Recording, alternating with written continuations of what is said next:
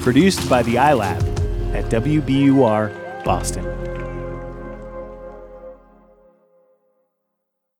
Welcome to Kind World from WBUR. LaWanda Rosenberger waited 39 years to have her first baby. After 1 month of marriage and lots of prayers and careful planning, LaWanda found out she was pregnant. She and her husband Jason were ecstatic. We started to buy things once a month and save up for her arrival. Little did we know God had another plan. LaWanda was hospitalized just 5 months into her pregnancy. Her baby wasn't growing normally. Her placenta wasn't receiving enough blood. Doctors couldn't pinpoint what was wrong, so they insisted on monitoring her around the clock. LaWanda's baby girl was born almost 3 months early, weighing just under 2 pounds. Doctors packed the delivery room, hoping to get a glimpse of the baby with a mysterious diagnosis. So they did not know what to expect. And as you can imagine, they expected the worst, and they prepared us for the worst. Aubrey Lynn Rosenberger was diagnosed with a chromosomal disorder called partial trisomy 15. It's so rare, there's only been 10 reported cases in the last 20 years worldwide. The disorder can cause physical defects, organ abnormalities, and slow development. Most babies with this diagnosis die before birth. Once I delivered the baby, we were also asked if we wanted to continue care. And we said, of course. They had given her a 20% chance of survival. Despite the frightening odds, Aubrey lived. She was immediately whisked away to the Neonatal Intensive Care Unit, or NICU. Nearly 4 hours later, LaWanda finally met her baby girl. When I laid eyes on her through this incubator, I was able to touch her and just touch her little finger, and instantly the emotions took over and I began to wail and cry, because it's this precious little baby laying in this, incubator, and I can't hold her.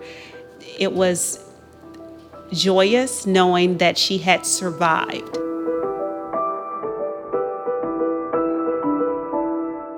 Aubrey's condition was constantly in flux.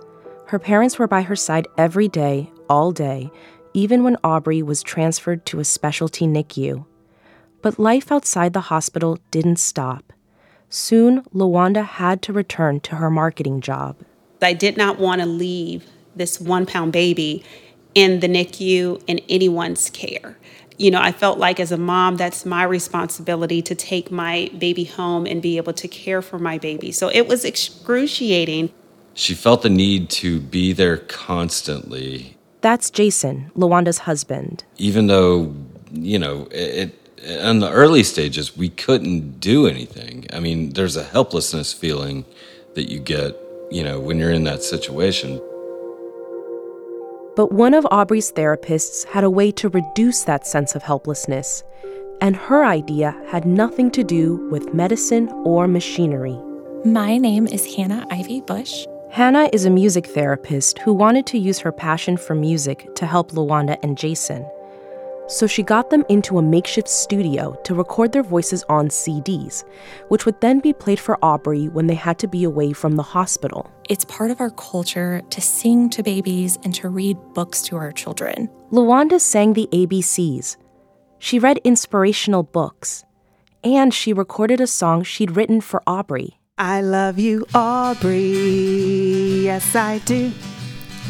I love you, Aubrey, I really love you.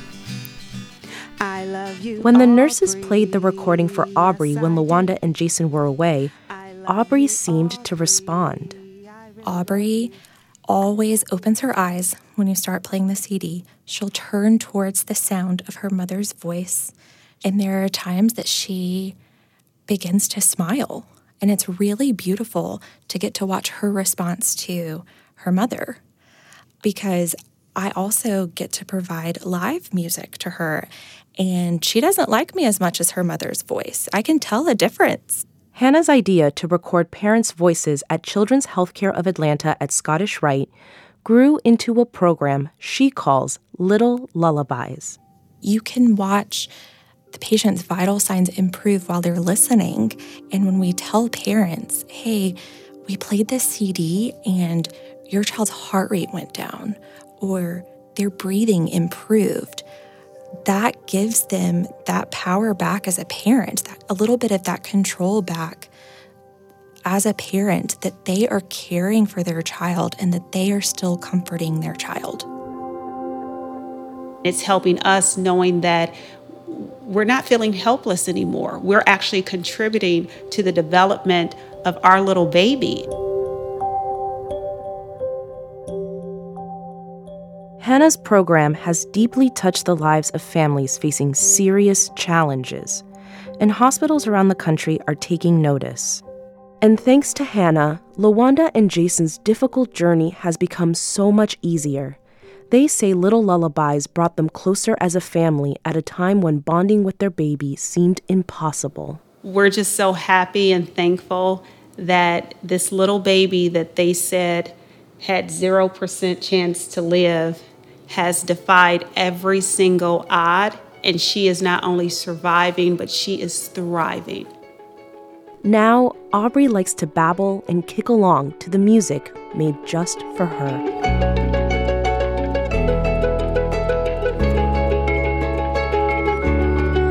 You can find more Kind World at wbur.org/kindworld and on Apple Podcasts or wherever you get your podcasts.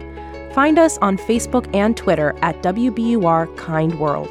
And if you have a story of profound kindness, we'd love to hear it. Send us an email to kindworld@wbur.org. I'm Andrea Asuaje. Thanks for listening.